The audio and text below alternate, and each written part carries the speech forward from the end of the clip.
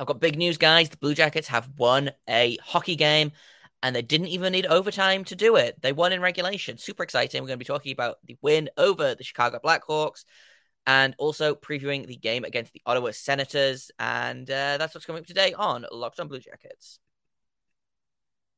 Locked on Blue Jackets, your daily podcast on the Columbus Blue Jackets. Part of the Locked On Podcast Network. Your team every day.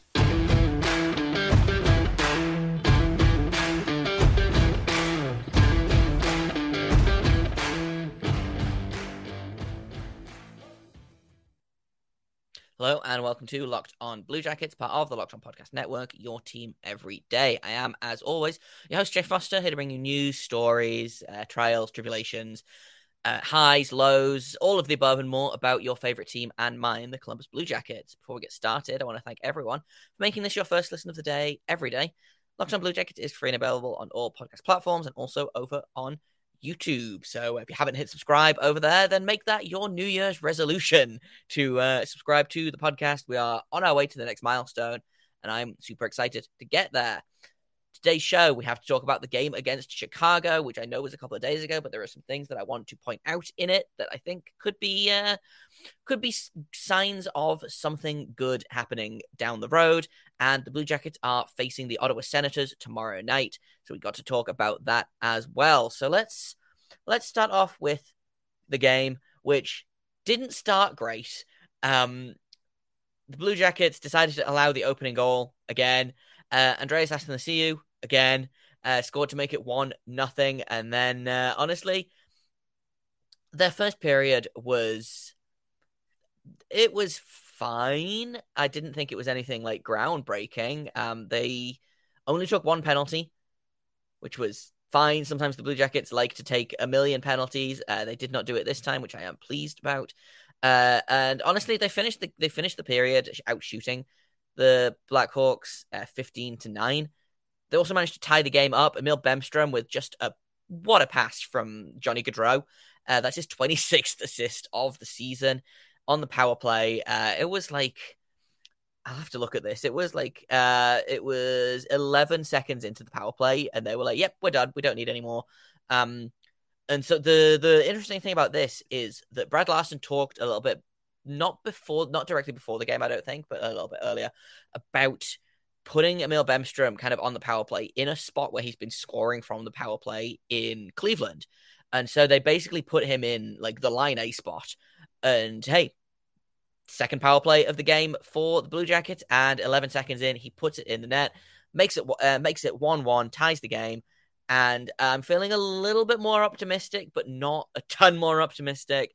The Blackhawks are not good, but Alex Stalock, I thought, had a really good game, which is not something I normally say about Alex Stalock, but he had a really good game. He had a really good game against the Blue Jackets about a week ago. So he was definitely someone that I was expecting to play well. And he did, which was frustrating. Second period, things start to turn around a little bit. It's still looking a little kind of touch and go. Gus Nyquist scores a shorthanded goal to make it 2-1 about 4 minutes into the period because, again, the Blue Jackets decide the second period is time for crime. They take 3 penalties.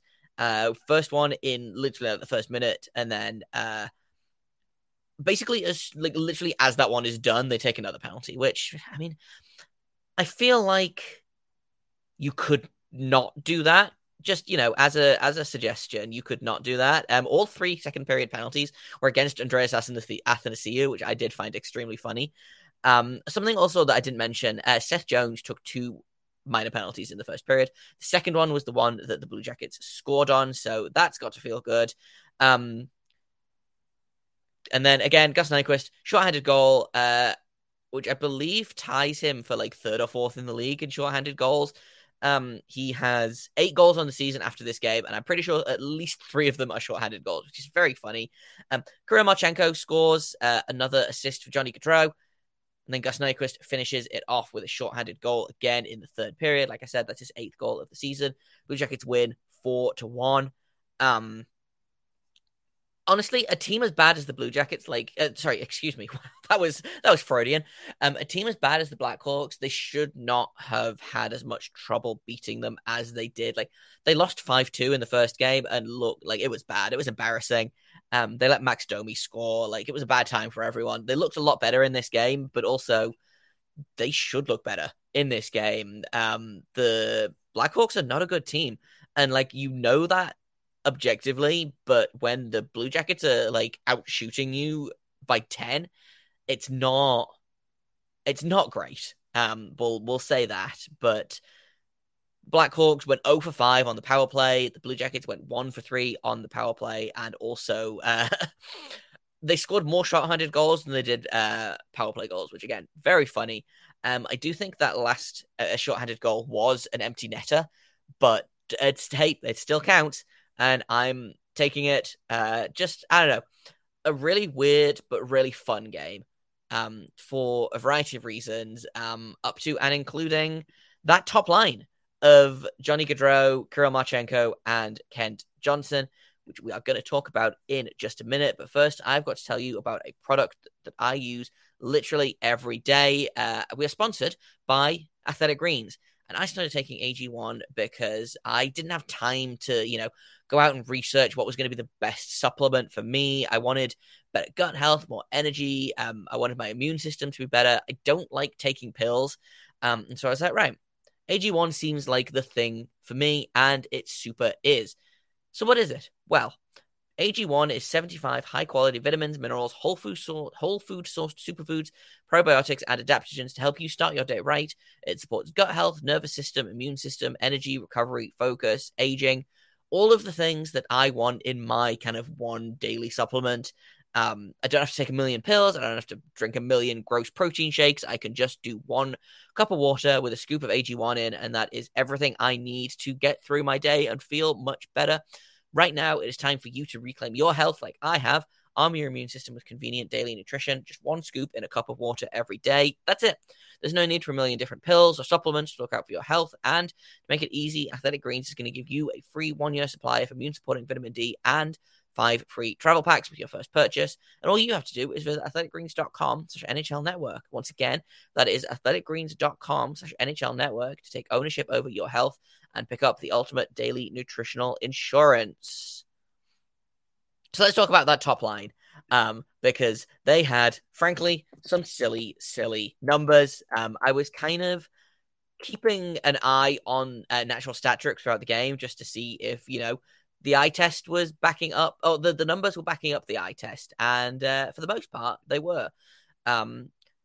Interestingly, and we'll talk about the defense in a minute, the defense was kind of upside down in terms of who was doing well and who wasn't. And I have a couple of theories for this, but in terms of the Blue Jackets just on ice, it kind of balanced out a little bit, but Kent Johnson was at 61%. Kirill Marchenko was at 58% in terms of Corsi for percentage. Johnny Gaudreau was on the ice for 19 shot attempts. Just bonkers. But the thing that I really wanted to pay attention to was the defense. It was shockingly competent, honestly. Gavin Bayreuther had a great game. Adam Boquist had a great game. They didn't have a ton of ice time, but what they did with it was really great. I want to shout out the pairing of Tim Berni and Erik Gudbranson, which I've had some comments before about how I am just using Erik Gudbranson as a scapegoat for everything that's wrong with this team and with every game that they play. I still don't think Erik Gudbranson is very good, and I still think he is overpaid. However, last game, he was, I thought, fantastic. He was on the ice for 19 shot attempts for and only 7 against. Tim Berni, his defense partner, was on the ice for 21 shot attempts for and 7 against. Those are some real good numbers. And again, it's against Chicago. Like, it's not necessarily indicative of many things, but sometimes teams find a way to disappoint you. This also might be the first game all season that every single Blue Jacket had a positive Corsi for percentage. The lowest player was Marcus Bjork, who had 52.9%. So basically 53%. And something else that I want to point out while we're talking about stats and ice time and whatnot.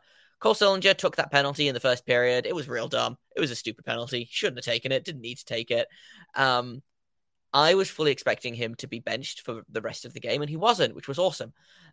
He actually played 12 minutes, 37 seconds. The ice time was so weird in this game. Looking at the 5v5 and then going to all situations, Eric Robinson was second on the team in ice time for forwards. Sean Kuraly was first. Sean Kuraly played 17 minutes in this game, and that's at all situations. So Kuraly and Robinson both killed a ton of penalties, but if you go to 5-on-5 and then look at it, it's still Eric Robinson. The only players that had more ice time at 5v5 were Carson Meyer, which is very funny, Ken Johnson and Kirill Marchenko. Eric Robinson had more ice time than Johnny Gaudreau, only by 2 seconds, but still. I don't know what was happening with this game, and in fairness to Brad Larson, not in fairness to Brad Larson, I don't think anything is in fairness to Brad Larson. The team played well. The team won. It feels silly to sit here and quibble over some players needing more ice time and some players needing less ice time. It does kind of point me towards a theory that I've been working with for a while, which is that this team is kind of succeeding despite what the coaching is doing. And that's maybe disingenuous and that's maybe unfair to Brad Larson. But if you're leading forward in ice time at 5v5 is Carson Meyer, it feels like you could be giving some more ice time to, I don't know, Johnny Gaudreau, for example, who had only about 30 seconds less ice time than Carson Meyer. The ice time was pretty even, honestly. Between Liam Foodie, who had the least ice time at 9:13, and Carson Meyer at 13:07. That's less than 4 minutes difference. So maybe he's finally learned to balance lines. Maybe it was that they were playing a team that it doesn't seem to matter which line went out. They were succeeding against. Maybe he was just like, hey, this game is basically meaningless. Let's just throw whoever out there. But it was a weird game with weird ice time.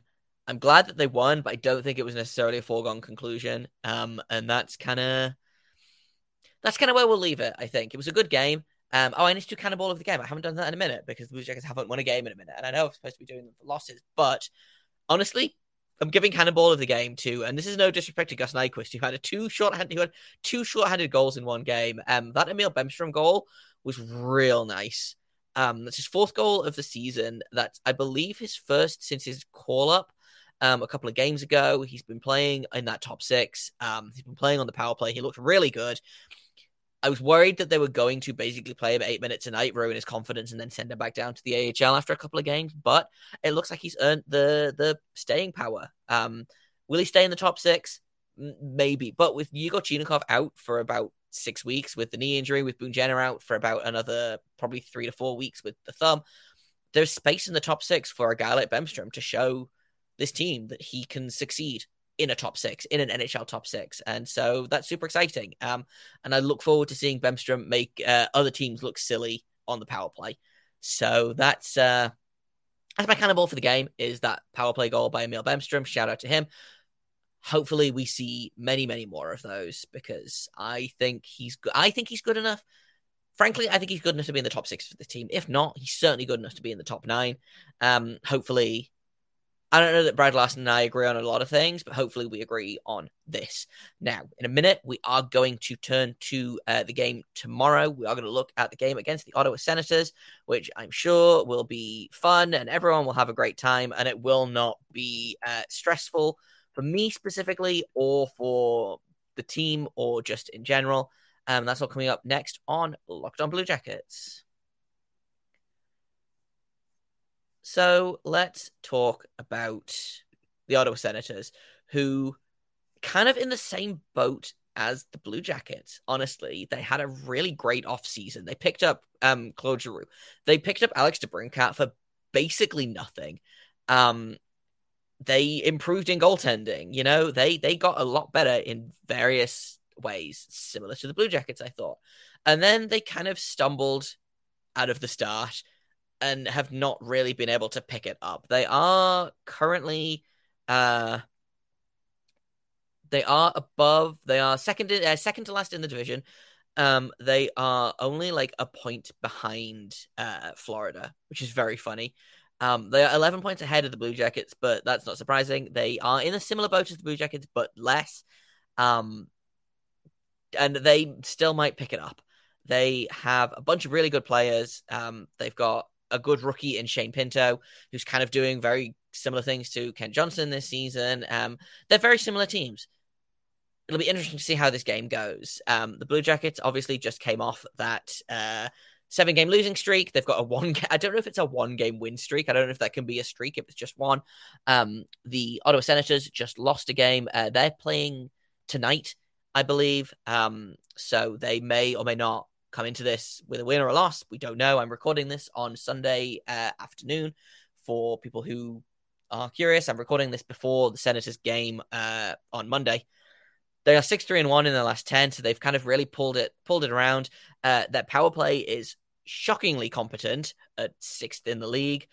So the Blue Jackets would be it would be good of them to not take too many penalties. I know the Blue Jackets love to do crime, but it would be really good, I think, if they would not do that. Penalty kill is 11th in the league versus the Blue Jackets 16th. Oh, the Blue Jackets have climbed up to 30th in their power play, by the way. They're no longer 32nd, which is fun. They're 4th in the league in face-off percentage. And then this is kind of where it starts to make a little bit more sense. They are 23rd in the league in goals for per game. They score exactly 3 goals a game on average.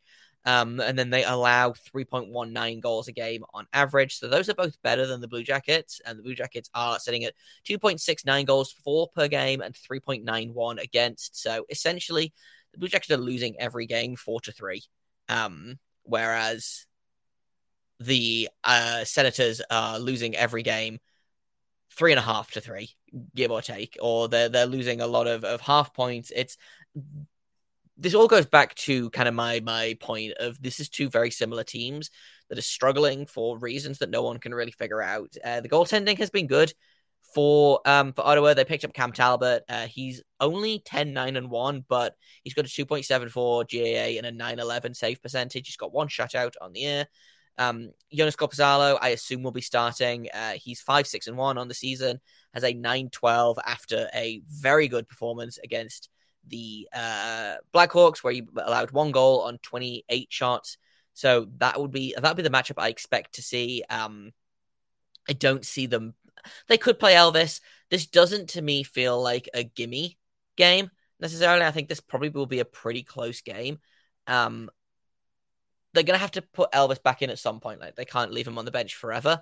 They're going to have to do something with Elvis. He's going to have to play a game eventually. And it's going to get to a point where they either have to choose, do you want to just throw him in randomly, or do you want to give him a game and ease him back in, you know? But if you look at the Blue Jackets' schedule coming up, it's not super friendly for a goalie struggling with his confidence.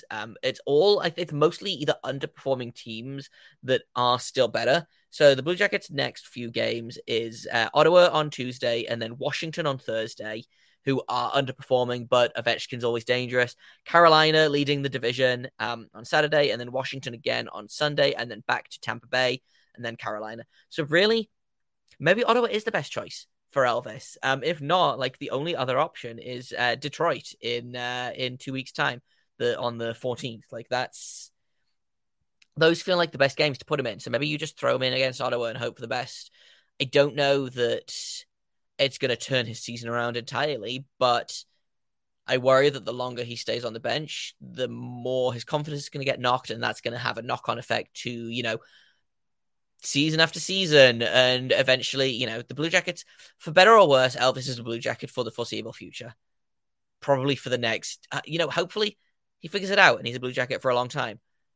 Eventually, if he keeps playing like he is, I wonder that they're just going to cut their losses, either buy him out, trade him and retain salary, or, you know, send a pick to sweeten the deal or something, and he gets a chance somewhere else. But right now, the goaltending duo is Korpisalo and Merzlikins. Frankly, I'd play Merzlikins in this game, but I can see why they maybe wouldn't want to do that. I can see arguments for both, but my money is probably on a Talbot versus Korpisalo matchup. In terms of predictions, this has all of the the ingredients to be just a complete disaster game. This feels like it's going to be like a 5-4 overtime win. I'm going to go with the Blue Jackets because New Year's resolution, we're rooting for the Blue Jackets. We're believing in the Blue Jackets. 5-4 win for the Blue Jackets in either an overtime or a shootout. I think it's going to be a messy game. I think no one's going to have a good time, but I think the Blue Jackets will get the win.